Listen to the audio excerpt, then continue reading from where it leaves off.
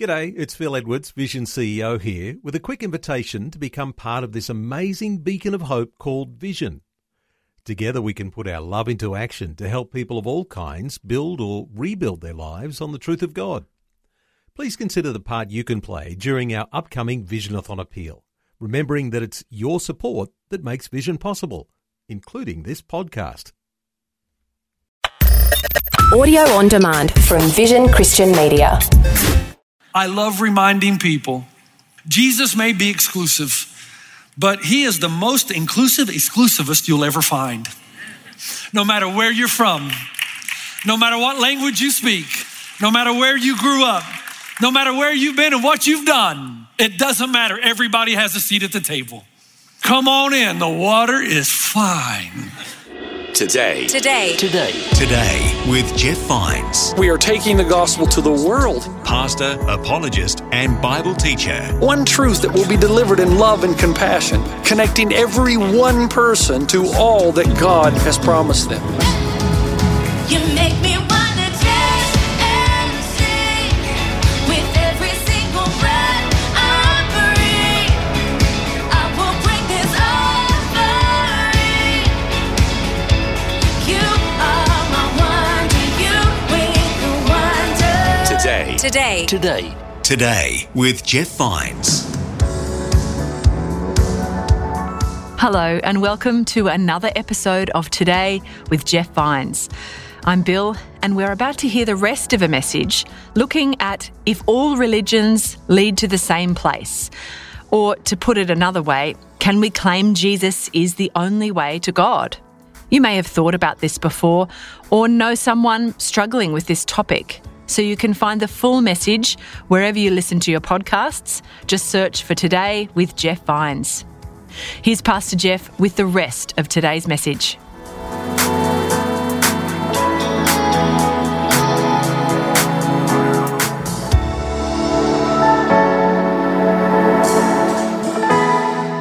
Tim Keller has a great quote in The Reason for God, one of my favorite quotes. He says this, it's extensive, stay with me. Skeptics believe that any exclusive claims to be superior knowledge of spiritual reality cannot be true. But this objection is itself a religious belief. It assumes God is unknowable, or that God is loving but not wrathful, or that God is an impersonal force rather than a person who speaks in Scripture. In addition, their proponents believe they have a superior way to view things. They believe the world would be a better place if everyone dropped the traditional religion's views of God and truth and adopted theirs. Therefore, their view is also an exclusive claim about the nature of spiritual reality. If all such views are discouraged, this one should be as well. It is not narrow to hold this view, then there is nothing inherently narrow about holding to traditional religious beliefs. You hear what he's saying? He's saying when somebody says you Christians are arrogant, it's a self-defeating statement. Because when you accuse Christians of arrogance, you at that point yourself are claiming to have far more superior knowledge in your view of religion than the Christian. It doesn't work. It's unlivable. And finally, you okay? Everybody okay? Stay with me. We're almost there. The root canal's over. 5. Inclusivists claim it is impossible to know anything with certainty. That's what bothers them. Now, you can do this one, right? This is an easy one. A college student comes into my office and says, look, I come to your Bible study, Pastor Jeff, every week, and I really like you. That's always a good way to start. I really like you, Pastor Jeff. I mean, I like you. I like your teaching. I get something out of it, but there's only one thing about you that really disturbs me, and that is this. You seem to be certain about the things you believe. And I said, yes. What's the problem? He said, it is impossible to know anything with certainty. Now, you know my comeback, right? Are you absolutely certain that it's impossible to know anything with certainty? These are self-defeating statements. They fail their own tests. Now, okay, it's over. Pat yourself on the back. Man, I don't know who this guy is, but man, my head's killing me, okay? Now, I love reminding people, Jesus may be exclusive, but he is the most inclusive exclusivist you'll ever find. No matter where you're from, no matter what language you speak, no matter where you grew up, no matter where you've been and what you've done, it doesn't matter. Everybody has a seat at the table. And you know, that is very rare. And matter of fact, I don't like to admit this, but one of my favorite movies is Oh Brother, Where Art Thou? I love that movie. And my favorite character in the movie is Delmar. And they happen upon a Christian baptism scene. And Delmar runs into the water. And then he's baptized and he comes out and he says to George Clooney and the other guys, he says, "That's it, fellas. I've done been saved. I've been baptized. The preacher done said all my sins are forgiven. Even that Piggly Wiggly I knocked over in Yazoo." And Clooney says, "I thought you said you was innocent of those charges." He said, "Well, I lied." And the preacher said, "That sin's been forgiven too. That's it, boys. Come on in. The water is fine." Now, once we make the statement, inclusivity fails its own test the way it's defined today, then we ask the next question. And this is where we should be incredibly motivated when we discover the goodness of God. Because what is the message of Jesus that makes it so exclusive? And why is it exclusive? Well, it's because the core of what Jesus taught is different fundamentally to any other philosophy, religious system that you find on planet Earth. It is diametrically opposed. It is that different. So I love using this example. I love traveling. When I'm on an airplane, it's only a matter of time before the guy next to you says, "What do you do?" That's what guys do. And then you tell them, or I tell them, "I'm a pastor." And you know what they do after that, right? Okay. But it's too late. You've already asked me. Now I told you. Now you know. And I usually take a little serviette or a little napkin of some kind and anything I can draw on, and I draw this little graph. And I asked them, "Are you a religious person?" Most people, now I've had some people say no, but most people still today say, "Yes, I am." And I'll say, "Are you going to heaven?" And they'll say, "Yes." And I'll say, "Why?" And then I'll take this little sheet of paper, whatever it is, and I'll put 100% up here, and that represents 100% good. And down here, this represents 0% good. And then I draw a line in the middle representing 50%. And I give the person the pen, and I say, "Now, on this scale from 0 to 100, where would you place yourself? Put your name where you think you reside." Now, where do you think everyone puts their name? In the upper quadrant or the upper section. Why?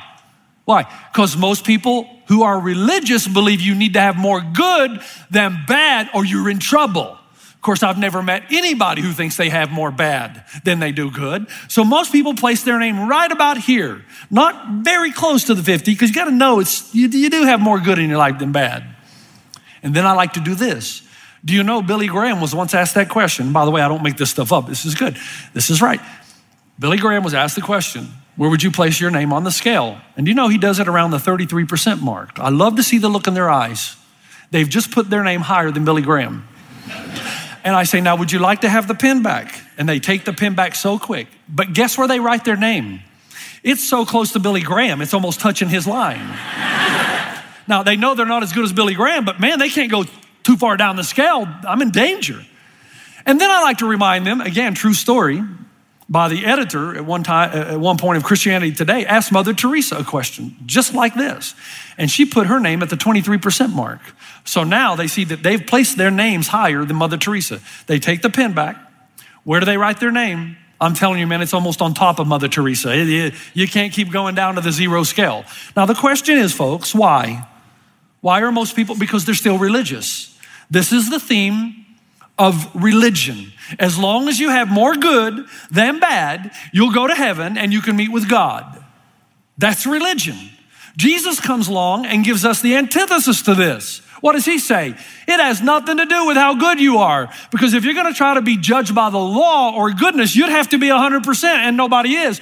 Because of this. Here's the core teaching. Because God is holy and God is loving. And he's not just loving, he's also holy. And if God were God, you would expect God to be holy. You would expect God to be righteous and pure in his nature. We talk about, as theologians, the ontological nature of God. What is he truly like? And some of you, your God is only loving, and that's because you've created God in your own image. It's not the real God. The real God is holy, and he must punish sin. He must separate himself from all sin. The problem is everybody in this room, everybody listening and watching, everybody on this stage and back in the green room, we're all sinners, all of us. So we're all in trouble because the holiness of God requires him to separate himself from impurity. However, the Bible teaches he is also love. And this God who created us, the very reason where we created was for love relationship. He wants to give us grace and mercy and forgiveness so the two can come together. But he can't violate one part of his nature while remaining true to the other. There's a tension. How on earth then can God meet the requirements of his holiness and his love? By sending his son. How brilliant is this in the mind of God, folks? Send his son so the requirements of God's holiness have been met and your sin has been punished. They are placed on the back of his own son. And the requirements of the love of God have been met in that he punished his son rather than you. He gave up what was most precious to him so he would not lose you. And when you discover truly, when you truly discover what Jesus did to make you his treasure, you'll make him yours.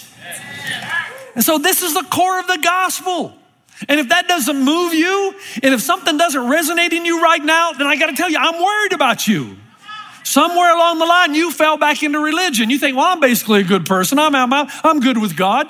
It doesn't matter how good you think you are. It's never good enough. You need mercy and grace and salvation, and only Christ gives that to you. Now, let's go back to some logic just for a moment. If what I said about God and the nature of God is true, that means that if you get to a point in your life and you're saying, you know, I hear what you're saying, Pastor Jeff, about Jesus, but come on, there are other ways to God. Okay, when you say that, just make sure you understand what you're saying. Number one, you're saying the cross is not necessary. You're saying the cross and the blood of Jesus is not necessary for salvation. There are other ways. You're also calling God a masochist, because if there are other ways to salvation, why would God do that to his son if he doesn't need to? Amen. This is a very serious matter, and it's why, let me just stop here just for a moment. Let me tell you something. The nature, the character, and doings of God, they are spreading the idea of the New Testament, the Old Testament character of God, and the idea and the power of the cross. The cross is still the number one recognized symbol in the world, planet Earth. And here's probably something that you don't know or haven't been told in a while. Christianity is the fastest growing religion on planet Earth, and it still has more converts than any other religion. And again, you don't hear this, but it has taken the Muslim world by storm. Do you know that? I have made a journey of my life traveling to places like Thailand to understand Buddhism, India to understand Hinduism, and even the Middle East to understand, in some places, Islam. And I can tell you, as we talk to our pastors, people in the Islamic world are coming to Christ in the thousands. And they're doing it through dreams. They're having dreams as Christ reveals himself. And then there happens to be somebody that they come into contact with that explains the message of the gospel. See, do you understand? Once you agree that the biblical revelation of God in describing the doings, the workings, and the nature of God reflects reality, then anything that opposes the workings, the nature, and doings of God, anything that's diametrically opposed to it cannot both be true. Now, let me go back. The gospel, 100 million Christians now in China and growing, 80 million in Russia and growing. For the first time in world history, we have more Christians in the southern hemisphere, for the first time in world history, more Christians in the southern hemisphere than the northern hemisphere. Did you know that? Why? Because Western culture and its definition of tolerance and inclusivity, the church is getting weaker and weaker as more people in places like the church I pastor and the church here are falling for the idea that there are more than one way. There's more than one way to the Father. The Quran is the only historical document, folks, that claims Jesus did not die on the cross. The Greek historians, pagan historians, Roman historians, Jewish historians all agree Jesus died on the cross. Only Islam denies the historical reality. So in the eyes of Islam, now please excuse my attempt again at humor. I'm just not very good at it. But I love the movie Princess Bride too. That's one of my other favorite movies. And in the mind of Islam, Jesus didn't die on the cross. He was only mostly dead. And so he's not the atoning, all-sufficient sacrifice for our sin. But this is changing in the Islamic world, something the media will never tell you. Not too long ago, Sheikh Hussein, who's the leading cleric in Damascus, had an over 3-hour conversation with a Christian apologist, and it was amicable. Conversations are being had among different world religions, and they're more Gentile than they've been in a long time. Gentle, not Gentile. After the conversation, Sheikh Hussein looked at the Christian apologist with great respect and said, "You know something, Professor? I think the time has come for we in the Islamic world to stop asking if Jesus died and start asking why." Jesus has the right to claim he's the only way to God because only he offered his life as payment for your sin that makes it possible now for you to come into the presence of God. Without atonement, you can't come near. Now, let's get to the end here. I said in the early parts of the message that when you're investigating any worldview, you have to ask the first question of coherency. Is it coherent in its statements about origin, meaning, morality, destiny? I'm sure you've dealt with that in the past, so I can't do that now. But the other test is one of existentialism. How is Jesus to be experienced? And I got to do this in about 5 minutes, so I'm going to speed up even faster than I'm going now. Number one, a beautiful thing happens in the Christian message that no one else gives you, and that is when Jesus dies for your sins and you receive him as your Lord and Savior, the Spirit of the living God comes on the inside to live in you. There is no other promise like this. It is no longer you who live, but Christ who lives in you, so that you've got a greater sense of volition. You're going to be able to do things you've never done, see things you've never seen, feel things you've never felt, all because the Spirit of the living God is in you. Now, if you're in the audience right now and you're saying, "Man, I have no idea what Pastor Jeff is talking about," can I say again, I'm worried about you. If you've got the Spirit of the living God, you know exactly what I'm talking about. You're different today than you were 5 years ago. You're conquering your temper and your attitudes, and things are changing because the Spirit of God is in you. We are partakers of the divine nature. Now, because of that, number one, Jesus, only Jesus, fulfills the deepest longing of the human heart. What is your deepest longing? To be loved and accepted unconditionally. One of my favorite reminders to people is that, you have some friends in your life that there was a book written about 50 years ago called Balcony People, and you could refer to them as balcony people. When you're around them, man, they just lift your spirits. They make you feel like you can take on the world. They're such encouragers. They're balcony people. Go on, you can do it. You can make it. And we use the analogy, they like fill your tank. They fill your tank. And then there are other people. They're called basement people. And you got to watch how much time you spend with them. Because when you're not looking, they'll take a siphon hose and suck the gas right out of your life. And they're the ones that'll bring you down into the basement and the dungeon to live with them because they don't want to be there by themselves. I love the story of Acts where Stephen gives his life for the sake of the gospel. And Stephen, as he's dying, looks up into heaven and he says, "I see Jesus standing at the right hand of the Father." To my knowledge, that is the only place in Scripture that we read Jesus is standing at the right hand of the Father. He's always seated. Why is he standing? Because the throne room is the courtroom of God. And when somebody's standing before the judge, they're being an advocate for someone. Jesus is speaking the name of Stephen as Stephen is speaking the name of Christ to a hostile crowd. You've got a balcony person in heaven that stands at the right hand of the Father, that looks down and says, "I'm for you. I'm with you. I'm going to give you what you need to overcome and to live above all your circumstances." That's the Jesus we serve. You get a prevailing presence. It might be true that you don't have an exhaustive understanding of all your pain. No one does because we're not God. But he promises us a prevailing presence to never leave us, never forsake us. And again, if you don't know what I'm talking about, I'm worried about you. If you do, you're saying, "Whoa, he's so right." Jesus gives you something no one else promises. The Spirit of the living God. You are a partaker of the divine nature of God. Second, only Jesus gives a satisfactory answer to the most troubling question of our lives. I go back now to the issue of pain and suffering. Trying to answer the issue of pain, suffering, evil in the world, it's such an intricate topic. It's very difficult. But here's what we do know. Here's what we know.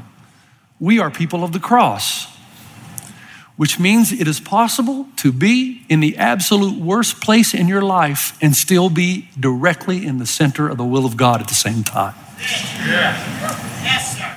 When was Jesus most centered in the will of the Father? when he was dying on the cross.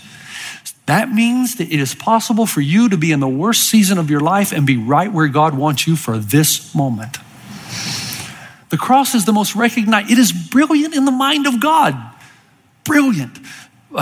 Dr. John Polkinghorne, who taught quantum physics and quantum theory at Cambridge and Oxford, I used to love reading his books and listen to him talk about the fact that in the early picoseconds of the universe, a picosecond is the time it takes something traveling the speed of light to cross a hair's breadth, so it's moving pretty fast. He said, in early created moments, when God was expanding the universe, the speed of the expansion and contraction had to be so precise, that it would be like taking a bow and arrow and hitting a 1 square inch target 20 billion light years away every time. If the universe expands too quickly, it's chunks of nothingness. Too slowly, or rather too quickly, it's chunks of, it's not chunks at all, it's just gas, air. If it expands too quickly or too slowly, it's big chunks of nothingness. The precision, the relationship between the expansion and contraction had to be so precise to sustain life. And then I love the comment that he makes.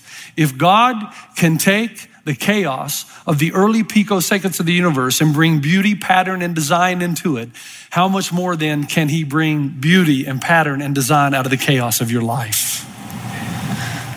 Only Jesus offers that to you. 3, only Jesus gives objective proof of a future hope. I was on News Talk ZB in New Zealand in the late 90s, early 2000s. And a caller called in and said, Pastor Jeff, you've been talking about this life after death stuff, but you have no objective proof that anything happens after death. And I still disagree with that. And I usually give people 2 examples. Number 1, no one can explain in the environmental sciences, no one can explain how a seed can go down into the ground, die, decompose, and then spring forth into new life, a beautiful apple tree. We know that it happens, just can't explain it. It's almost like God gave us a little picture in environmental sciences that it's possible for something to die, decompose, go into the ground, and then be resurrected to a new and wonderful life. And Paul says in 1 Corinthians 15, as he uses precisely this example, that the tree is far more glorious than the apple or than the seed. Aren't you glad that your body's going to look a lot better in eternity than it does now?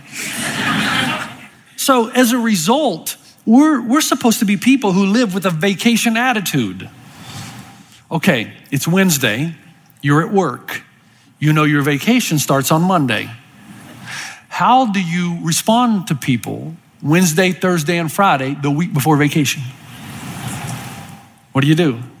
Say whatever you want, doesn't matter. I'm out of here on Monday. I would respond to that harsh email, but I don't care because I'm going to be on a beach in Miami on Monday. Do whatever you want, man. I can make it through these days because on Monday, I'm out of here. And the Bible tells you that's supposed to be your attitude. Your attitude is supposed to do what you want to, world. Throw whatever you want at me because one day I'm going to be with Jesus in all of eternity. And it's one better day after the next day. G.K. Chesterton said that we're supposed to be a people who have sorrow is only peripheral and joy is central. Yes, we have moments of sadness, but we live with this overarching sense of joy that we're going to win in the end.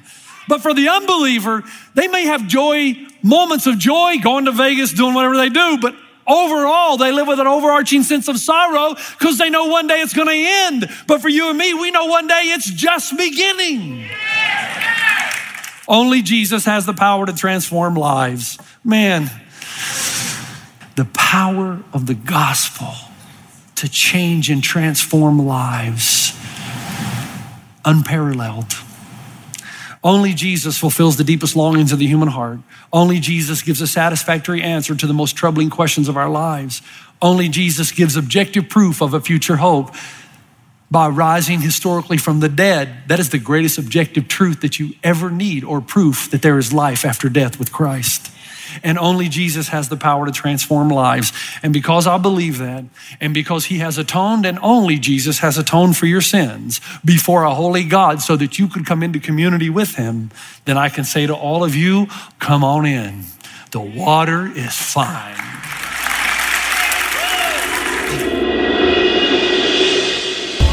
You've been listening to Today with Jeff Vines. Next time, we'll bring you a new message from Pastor Jeff. You can listen to more messages like this. Just search for Today with Jeff Vines wherever you get your podcasts. You make me wanna dance and sing with every single breath I breathe. I will bring this offering. You are my wonder, you with the wonder. Today with Jeff Vines. Thanks for taking time to listen to this audio on demand from Vision Christian Media. To find out more about us, go to vision.org.au.